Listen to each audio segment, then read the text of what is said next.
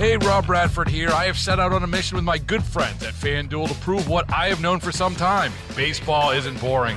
Now I have a daily podcast to prove it with some of the most notable people in the baseball world, screaming baseball isn't boring from the mountaintops, or at least agreeing to come on our show. Players, managers, GMs, and yes, even the commissioner of baseball, Rob Manfred. It has been a constant wave of baseball's most powerful voices. So join the revolution. Subscribe and soak in Baseball Isn't Boring. Listen on your Odyssey app or wherever you get your podcasts. You'll be glad you did.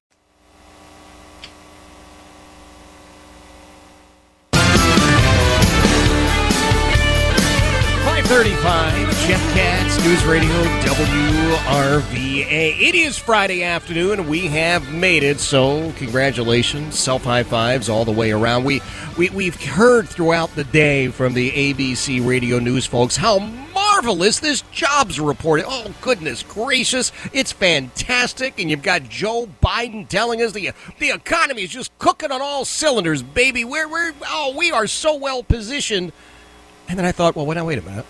We've got the far left wingers in the White House and the far left wingers in newsrooms telling us that this jobs report is great. So somewhere else is probably the truth. And I'm happy to say that Dave Brat, who you know served as congressman for our area, he was the dean of the business school at Liberty University. He's now the vice provost up at Liberty University. He can dive into this and make sense of some of it. Dave, thanks for being here. Hey, great to be on, Jeff. Thank you very much. I've got to just ask you to jump in, my friend. I've heard all day from Joe Biden and the other assorted Democrats in newsrooms that the economy is great and the jobs report proves it. What am I missing here? The truth. And so, the economy, right? Not financial markets, not government spending, not $7 trillion budgets. The real economy is a disaster. And on the jobs reports, it's the statistic on average. If you report, okay, we underreported last time, da. But unfortunately, that's not the case with the federal government, and especially BLS and the jobs folks who report the numbers. They systematically overestimate the good news every single time under this administration. And these are not political remarks. These are factual remarks that can all be looked up. And all these views are just my own, right? I'm not speaking on behalf of any party or group or anything. And so if you really want to go out and get the weeds, there's about 7 or 8 problems with the report numbers that came out. They're all captured in charts on Zero Hedge. And so you can go into the details there. But roughly speaking, the quality of the jobs are a disaster. They're always downgraded after these huge positive numbers come up. But the basic with the whole how's the economy doing is that the Federal Reserve is cooling down the economy, right? But there's a 1.5 year lag on monetary policy. But that's kicking in right about now, right? So the interest rates are up, your mortgage rates are up, the credit card rates are going up. But that really doesn't kick in until the financial institutions have to engage and buy new debt at those higher levels. That's just starting to happen right now, right? So I was wrong. A year ago, I would have thought we'd be in a recession by now for sure. And we're not. And so why is that? That's because the fiscal spending is now making up for the Federal Reserve. The Federal Reserve is trying to choke out inflation, and I think that's a political move, personally.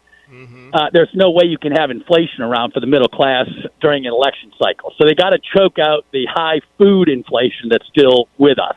Right. So the Fed is cooling things down, trying to lower prices for food, et cetera, for political reasons. So who's going to step in and save the day? Well, the Congress stepped in, right? So the Republicans at first were going to try to save a little bit of money. Russ Vought was going to shave $17 trillion off the $50 trillion debt. Then the Freedom Caucus lowered their expectations and said we're going to save $4 trillion. And then McCarthy overruled them all and went up to the White House and said, no, just stay at $50 trillion in debt. We're going to have $7 trillion budgets ongoing with $2 trillion in deficit spending. That is stimulative, right? $2 trillion over and above the normal budget in federal spending is the lifeboat. So that's what's keeping us afloat. And so what's the problem with that? Well, go to Robert Gordon, the leading expert on productivity in the world. The U.S. productivity back 50 years ago was 4, 5, 6%. Now it's 1%. Why does that matter? Because wage rates used to grow at 4, 5, 6%. Now they're growing at 1%. And GDP, income per capita, used to grow under Reagan back at 5, 6%. Now it's growing at 1%. And so that's the real economy. Yeah. The Fed had 0% interest rates, hyped up, sugared up the economy. Now the federal government's stepping in, but the federal government's productivity is 0.5, according to Robert Gordon. Right? The private sector right now is 1.5. So what we're doing is just prolonging the pain. The jobs reports, you can sugarcoat them a little bit in the short run. But eventually get a credit crisis coming out of, commercial real estate or something like that. Yeah. And then the cracks are going to appear, and they're going to be very significant. Well, Dave, this is one of the bizarre things. And I'll remind everybody that Dave Brat is with us. Dave is an economist by training, former congressman, former dean of the business school at Liberty University, now the vice provost. But he's here just, talking with his experience and his knowledge. Number one, they came out with the jobs report, and they also said, oh, by the way, we're adjusting these other months down by 110,000. To me, that's not a rounding error. That's right. Yep. The other thing, you've inspired me to look around and try and understand some of the stuff coming from the different Federal Reserve banks. So the New York Fed says the rate of new credit card delinquencies in the second quarter, Q2 of this year, 7.2%, and the new rate of auto loan delinquencies, again, Q2, is 7.3%. Once again, that sends a little bit of fear into me. Yeah, well, it oughta, right? We're addicted. Everyone is assuming, right? The most dangerous phrase in economics is "this time is different," and actually, this time is different because of what I just got done reviewing. The fundamentals are all quaking, right? The foundations are shaking on our economy. The government is now $7 trillion out of $25 trillion, right? It's over a third of our entire economy. I mean, it's over a fourth, and it's on its way to a third of our total GDP. And so we have huge issues to face. The American consumer is hoping, America always comes through in the end, right?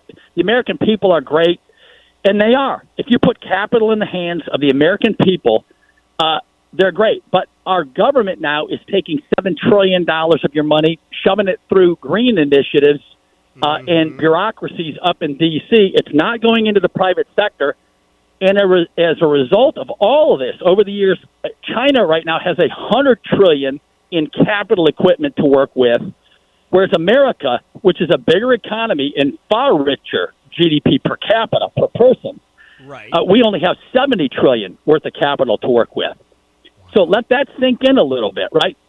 China has a savings investment rate of about 40%. They take off, invest in infrastructure. Eventually that'll fade because they're socialist communists, and they always fade, like Japan did in the 90s. But we're not investing in our people anymore, and it's starting to really show.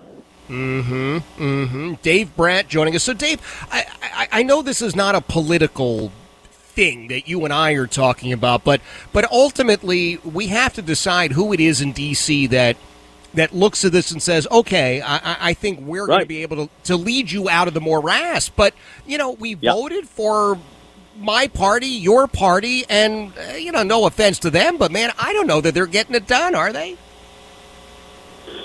No, that's what I mean. The politics is just, hugely volatile right now. And everybody treats it like it's a personality contest instead of a policy contest. And it's really basically pretty simple. Do you want a bigger federal government after the total disasters it has unleashed on the American economy and on your First Amendment, freedom of speech issues? Or do you want a smaller federal government like we used to have where America was the world's superpower. That's right. And you don't need to just take it from me. Go back to, there's a few liberals left. I think there's 4 of them, right? The far left and the Marxists and the radicals. In Marx, in its most simplistic terms, right, the end of the day in Marx is a revolution is needed. There's no end state that's ever declared, like what happiness looks like. There's no claims of wanting peace, good, solid constitutional government, freedom for the people, freedom to worship in your own tradition, etc. The end state for Marx is a revolution. So if that's your end state, what do? You create chaos, and you start calling your opponent all sorts of names, etc. The Republicans, unfortunately, don't know how to fight that way. They're ill-equipped. They're boring, right? I'm kind of a Presbyterian economist, right? I used to be boring, but now if you're a Presbyterian economist, I guess it's radical. And so that's really, you're right, it's not political. The ideas I'm espousing are 200 years old. I'll believe, I hope they remain for another 200 years because they brought America and your family to the greatest wealth and freedom imaginable. That's right. And now you have people, RFK Jr., a very good liberal. Yep. Fantastic liberals you can have fun with still. Yeah. Tomorrow. And he says, Later I've been today. canceled for the last 18 years, and I've been canceled by the current Democrat president of the United States. Again, these issues are just my own personal. But that's what he's telling you. Yeah. Right? And so if he's telling you I've been canceled and the president of the United States called big tech and told them to cancel me, and he's got 25% of the Democratic vote, that's a problem. I don't even need to get into what's going on the Republican-Democrat side. Everybody, I think, is aware of what's going on. Right. And it runs counter to the freedom that Americans are used to put it mildly. Yeah. Absolutely. It's funny you mentioned him because he was here on the program about 2 weeks ago, spent a half hour with him. Super. Really a fascinating guy. I mean, we disagree on a lot, but boy, it's if you can cancel inside the Democrat Party Kennedy, what chance do the rest of us have? Hey, Dave, exactly. I want people. Number one, I thank you for agreeing to be with us every other week, but I want people in the meantime to follow you over on Getter because you got such stuff there. It's wonderful. It's enlightening. It's informative. Good. What's the best way for them to follow you on Getter? Yeah, just go to Brat Economics, B-R-A-T, Brat Economics on Getter, and the productivity charts I just mentioned are there, along with Federal Reserve charts, right? The distribution of income. What you'll see is the real economy's flatter than a pancake. The stock market's gone straight up. The rich have gotten rich.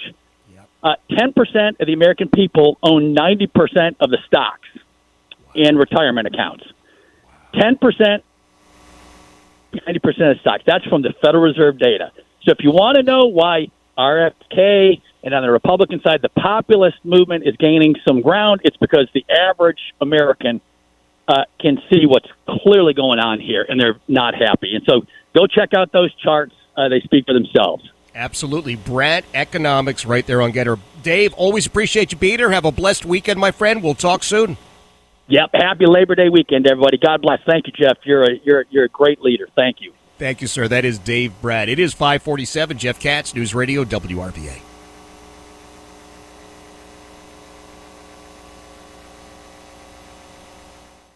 Hey, Rob Bradford here. I have set out on a mission with my good friends at FanDuel to prove what I have known for some time. Baseball isn't boring.